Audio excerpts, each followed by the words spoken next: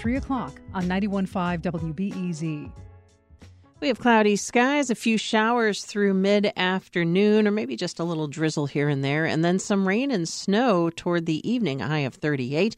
Tonight, a 30% chance of rain and snow and a low of 32 degrees, and then cloudy on Thursday, a 50% chance of snow. You'll get to a high of 35.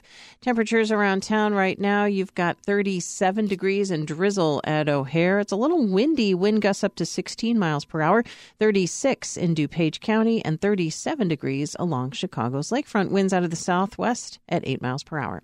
I'm Lisa Labus. Let's get to the news. It is noon here at 91.5 WBEZ. You're listening to Reset. I'm Sasha Ann Simons. Coming up on the show, hundreds of workers at Howard Brown Health are striking over what they say are unfair staffing issues in labor practices. This after dozens of employees were laid off. We'll get details of the ongoing protests and talk with a pair of former staffers whose jobs were cut. Plus, as COVID cases rise in the Chicago area, we check in with infectious disease specialist Dr. Mia Taormina for what you need to know. Those stories and much more right after the latest news from around the country and the world. Live from NPR News in Washington, I'm Lakshmi Singh. The U.S. House is now just going through the motions with yet another round of voting for House Speaker and still no one nominee getting the 218 votes needed to ascend to the position that is second in line to the presidency. The Republicans who hold a slim majority in the House are not closing ranks behind the frontrunner, Representative Kevin McCarthy. A small group of holdouts is holding firm to denying McCarthy the gavel.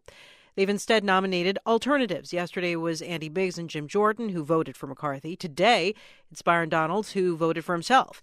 NPR's Domenico Montanaro reports on the optics of the internal disarray 2 days before the country observes the anniversary of the January 6 pro-Trump insurrection at the U.S. Capitol. It is interesting that several of these members have been people who've been implicated somehow with text messages behind the scenes on January 6th. Certainly people who have been associated with the far right, some with white nationalism.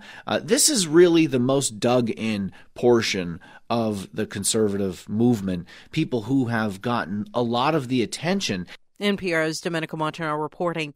Northern California is getting more heavy rain. NPR's Eric Westervelt reports the National Weather Service is warning of potential flooding, landslides, and power outages. After weeks of rain, authorities are warning that already soaked ground in parts of Northern California could see widespread damage as a dangerously large plume of moisture known as an atmospheric river slams into the region.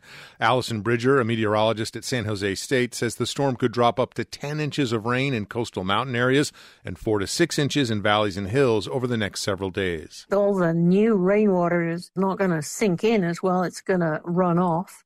And so you're going to have more localized flooding in streams and on streets, not to mention trees coming down, mudslides. And Bridger warns that several more storms are on the horizon over the next 10 days. Eric Westervelt, NPR News, San Francisco. Iranian media reporting that a well-known Iranian actor arrested for showing support to anti-government demonstrations has been released on bail. NPR's Peter Kenyon has more. News of actor Taraneh Ali-Dousti's release came in an Instagram post by her mother and by a message on Twitter by her attorney. Iranian media reported that Ali-Dousti was imprisoned after speaking supportively about a man who was executed over charges stemming from the protests. The demonstrations were sparked by the death in police custody of a 22-year-old Kurdish woman, Jina Masa Amini, who was arrested for allegedly wearing, quote, improper attire. The protests soon transformed into calls for the end of Iran's cleric-led regime. Ali-Dousti starred in director Asghar Farhadi's film The Salesman. Peter Kenyon, NPR News, Istanbul. The Dow is up 139 points. This is NPR News. It is 12:04. Good afternoon, 37 degrees. I'm Lisa Labus. This is WBEZ News. DuPage County today is reporting the first flu-related death of a child during the current influenza season. The county's health department says this is the third reported pediatric flu death in Illinois this season. Nationwide, 61 people have died. DuPage health officials say since October, they've seen a rapid increase in flu cases compared with past seasons and are urging flu vaccinations for children and adults. A Chicago woman has had a murder conviction vacated by a Cook County judge. ABC 7 reporting Madeline Mendoza spent more than 17 years in prison for a double murder. In 1992, it happened in the Humboldt Park neighborhood. But her attorneys argued she was framed by two former Chicago police detectives, Reynaldo Guevara and Ernest Halverson. Mendoza calls this a new chapter for her. She is one of dozens of people who have had their convictions vacated because of Detective Guevara's involvement. A Mount Prospect man is being held without bail on charges he murdered his 6-month-old son. Mount Prospect police have arrested 25-year-old Adrian Chavez on charges of first-degree murder. Police say an investigation revealed Chavez physically abused baby Zayden Chavez, who died last week after being seriously injured. Looking at sports, the Bulls hosting Brooklyn tonight. The Nets at 7 o'clock. Cloudy and a few showers through mid-afternoon, and then you might see a little bit of snow tonight. It's 37 degrees. I'm Lisa Labus, WBEZ News. Support for NPR comes from NPR stations. Other contributors include Fisher Investments. Fisher Investments' team of specialists tailor portfolios to each client's long-term goals. Learn more at FisherInvestments.com. Investments in securities involve the risk of loss. This is Reset. I'm Sasha Ann Simons. Coming up this hour, infectious disease specialist Dr. Mia Taormina will fill us in on COVID, China, and much more. Plus, what does 2023 have in store for the tech world? We'll talk to a tech writer ahead of the annual Consumer Electronics Show. But first, more than 400 Howard Brown workers are striking after about 60 union members were laid off on Friday.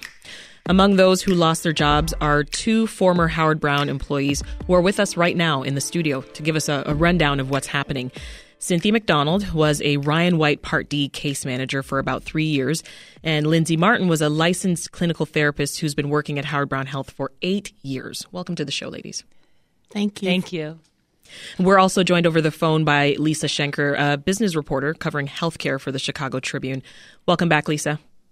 Thank you. So I'll start with you, Lisa. It's day 2 of this strike, but before we get into that, tell us what prompted the layoffs.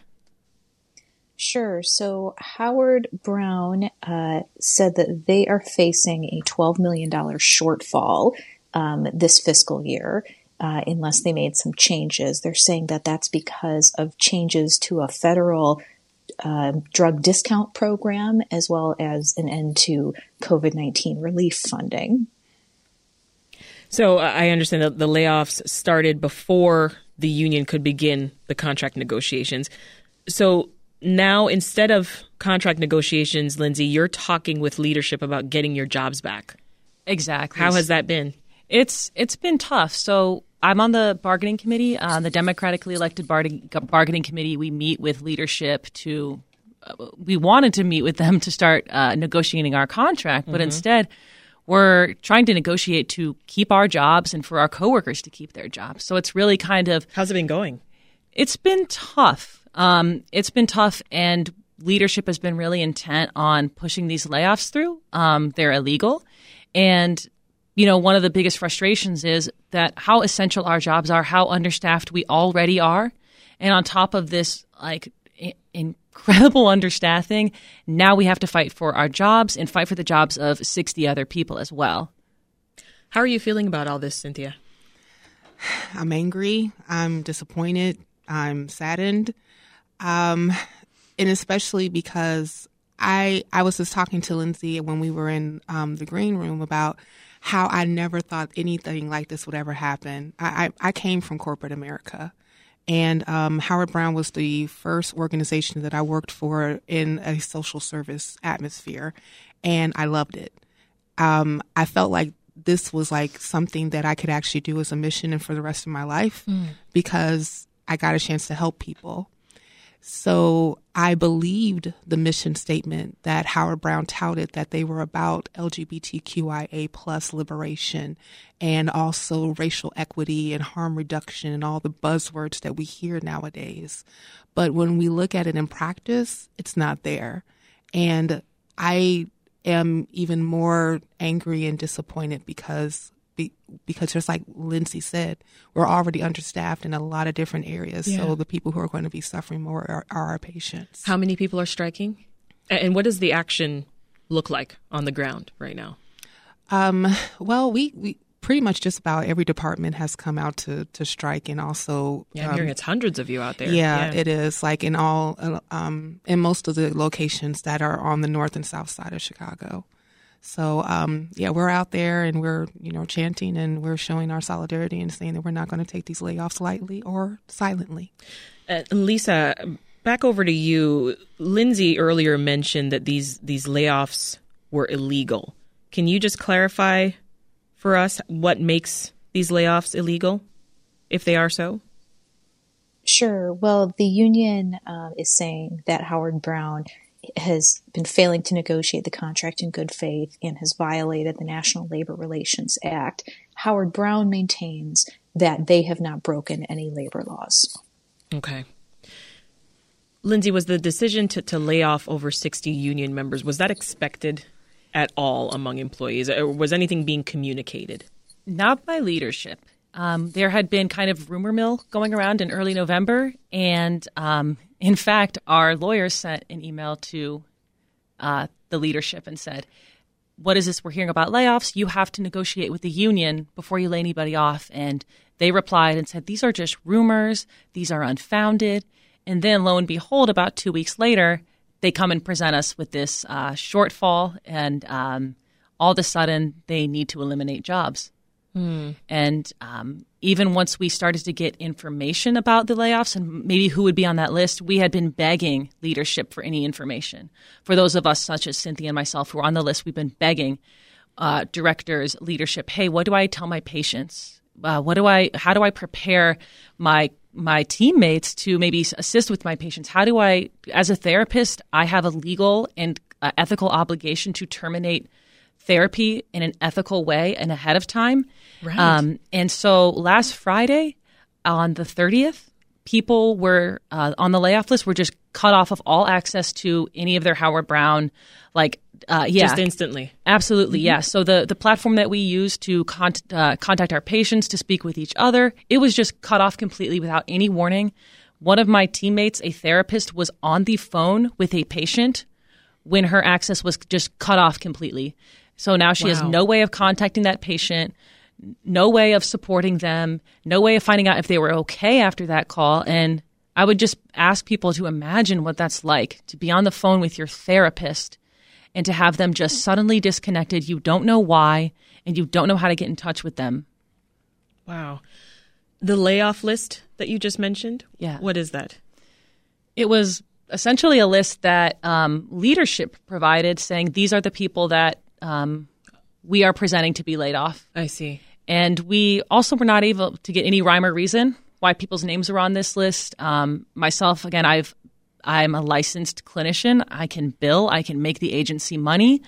I have my performance reviews have always met or exceeded expectations. I've been at the agency for 8 years, but I am a vocal union member, and I think I would let people make their own conclusions about that. Yeah. Cynthia, tell us more about the new union that formed in the summer of 2022. Who are the Howard Brown workers being represented by? It's basically any person that is considered a non-management, so outside of the nurses. So we voted for our union to go into effect in August of 2022. We, for all the ones who actually voted, we were voted for the union at a 97% rate. So we all could see that there was a lot of issues that was going on with Howard Brown. Attrition was so high and morale was so low. And we really wanted to try to do something in order for us to actually have a fair and proper working environment for our staff so that we can service our patients better. I see. Yeah, and that's why we voted for the union to be in effect. And Lisa, so we're clear, who were the folks that got laid off? Were they nurses, PAs? No. So the union that is striking right now is not nurses. The nurses are part of a separate group, also represented by the Illinois Nurses Association, but they are separate. This group is non-nurse workers. These are people who are therapists, greeters, coordinators. Those are the types of positions that are striking right now. This is Reset. I'm Sasha Ann Simons. It is Day 2 of Howard Brown health workers striking after 61 union members were laid off last week. And with us to make sense of what's happening is Lisa Schenker of the Chicago Tribune, also 2 former Howard Brown health employees who were also laid off. Cynthia McDonald, who's a former Ryan White Part D case manager, and Lindsay Martin, who's a former licensed clinical therapist. We reached out to Howard Brown Health for a statement for today's segment, but they informed us that they didn't have one at this time. So back over to you, Lindsay. Any sense of how the strikes this week have been impacting work at Howard Brown? I think that the strikes have shown people have been really supportive, and a lot of community members have said they don't want to cross the picket line. And there have been way more people out there striking, and it just shows how essential we are. You know, the way leadership has talked, they've said, well, we can cut half of this team and half of this other team and then combine them, and it'll just be so easy. And I think they're seeing right now, while their management is scrambling to do our jobs, they're seeing that it's not so easy and that it is essential and that we are people with specialized skills who can do this work. And it's not just something that they can pick up on the fly. We are professionals. We have these specialized skills, and our patients come to us for this care. And our patients have been incredibly supportive. When they come in the door, from the person who checks them in at the front desk to like the greeter to the facilities person or their case manager, those are the people that folks think of when they think of Howard Brown. That's who they're thinking of when they donate money. That's who they think of. Just the reputation that we have is because of us and the workers. And it is not because of leadership. And so people have been really outraged to just see the way that we have been treated. And that support's been incredible. And just being outside and seeing people drive by and honking and supporting. And that's just been, it's been really incredible. Well, let's piggyback off that, Cynthia. These layoffs, they aren't only impacting things like wait times or having appointments rescheduled. It's impacting these individual patients, right? Especially if they had a relationship with their particular healthcare provider. Talk more about that. Well, I know me personally had about 34 patients that was on my caseload, and I had like more waiting to come to me from our Linkage to Care team. Linkage to Care is the team members that are case managing newly infected people with HIV. They are normally with them for about 6 months, and then if they need continuous support, they come to a more permanent case manager like myself. Okay. So we formed relationships with these people. Like oftentimes they are coming to us not only just to make sure they're able to get medication, but a lot of times they're unstably housed and they need assistance with that. They need assistance with, being food unstable. And then also they need to be connected to other services that are outside of what we can do for the organization, like behavioral health, and maybe even financial assistance if they're facing any type of crisis by losing like their heat or their apartments or anything like that. So we fill in the gaps to make sure that the social determinants of health are actually addressed with them. And we form personal relationships with our patients as well because they entrust us with their lives. Yeah. When you take that away, you're really taking away the trust that they have built with us and also the care that we provide for them, which is so essential in order for them to be able to thrive. If their case manager is not there, what do they do? Absolutely. And we don't even know what's going to happen with them. Because I was cut off in the midst of me trying to help a patient with a financial assistance application who was in danger of having her lights and gas cut off. So I don't know if it got through. I don't know if she was able to get the documents that I needed. And of course, no one is really communicating those things to me. So she could be one of the people that falls through the cracks.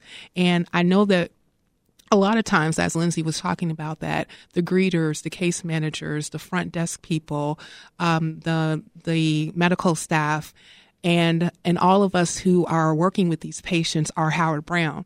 And at least that's what they think of when they think of Howard Brown. And they are in danger of falling out of care if we're not there in order to make sure that the things that they need in order for them to be able to get to appointments, like transportation. Yeah. And all these other things are provided for them. What a ripple effect. Yeah. Lisa, have there been any talks happening to extend the strike past tomorrow? I don't believe there's a plan to extend it past tomorrow. They had to give a 10-day notice of this strike, and they told me, a union representative told me yesterday that they wanted to do 3 days because they wanted to send a message, but they also recognize that there are patients who need help. Yeah. Ultimately, Lisa, what does the union want right now? The union, I think the union wants recognition that what Howard Brown did, as they allege, was illegal. And I think they want to see these positions restored, or at least the people who are laid off restored. Yeah. I'm thinking about something you mentioned earlier, Lindsay, when you talked about those ripple effects, and you talked about management is scrambling right now to try to do some of our jobs, and they're seeing just how important we were and just how specialized our skills were. Haven't there been short staffing issues in the past at Howard Brown? There have, but I've never seen them like this. Yeah. On my team, and we continue to grow. And when I say grow, I mean buildings. They keep building more buildings all over the city.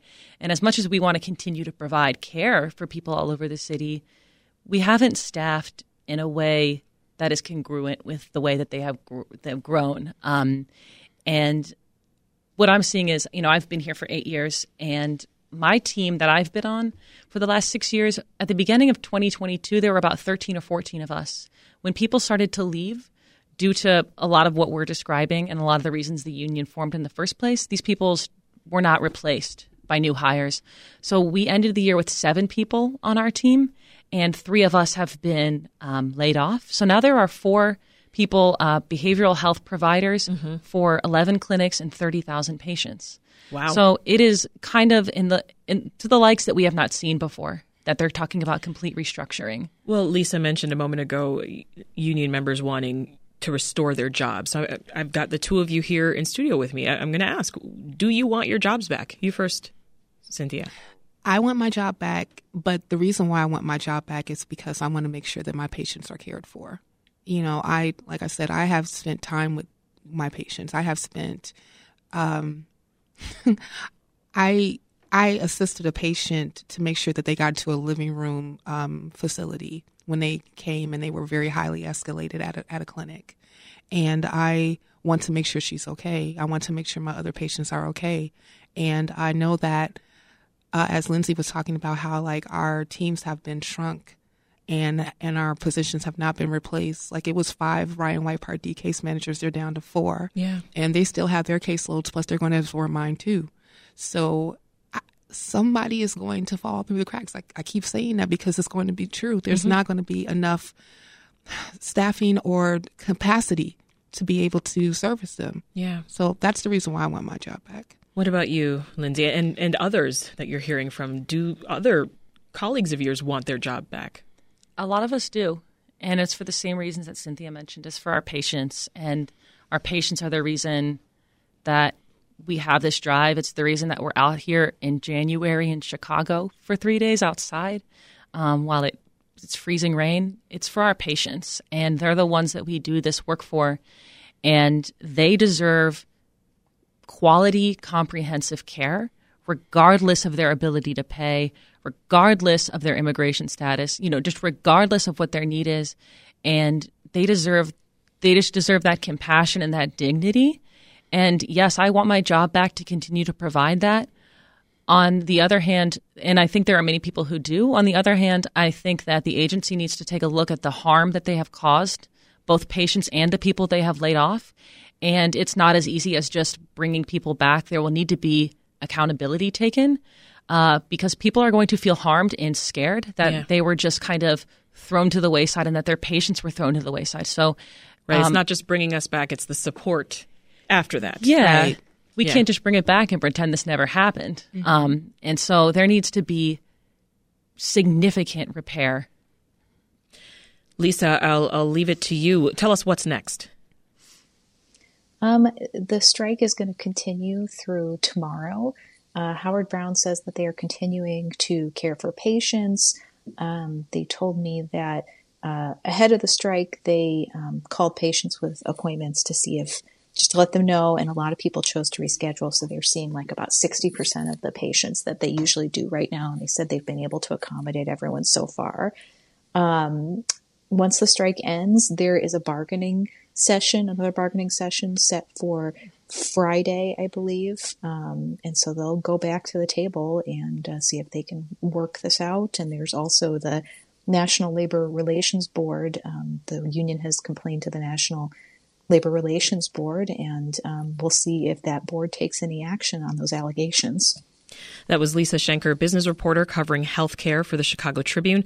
Also with us, Cynthia McDonald, former Ryan White Part D case manager for Howard Brown, and Lindsay Martin, former licensed clinical therapist at Howard Brown. Thank you all so much. Thank you so much. Still ahead, Dr. Mia Taormina will give us a health update on what's with COVID. And wait, what? A measles outbreak? Yeah, you heard that right. We're going to have the details. That is up next on Reset. But first, Buffalo Bills player Damar Hamlin's recovery is moving in a positive direction. Here's Lisa. Yeah, Sasha, the marketing representative for Hamlin says the family is optimistic, but that he was unable to go into further detail on Hamlin's health status. The Bills said that Hamlin is under sedation, still listed in critical condition at the University of Cincinnati Medical Center. The Bills are scheduled to hold team meetings today and a walkthrough practice without any media availability. The state of New York has announced a $100 million settlement with cryptocurrency trading platform Coinbase over what state officials call significant failures in that platform's systems for spotting potential criminal activity. Coinbase will pay $50 million to New York State and will invest another $50 million in its compliance program. Chicago Bears quarterback Justin Fields is not going to play in Sunday's season finale against the Vikings because of a hip strain. Head coach Matt Eberflus says Fields complained of pain Monday. Doctors decided not to clear him for the coming game. Nathan Peterman will start at quarterback. Sports tonight, the Bulls hosting the Brooklyn Nets at 7 o'clock.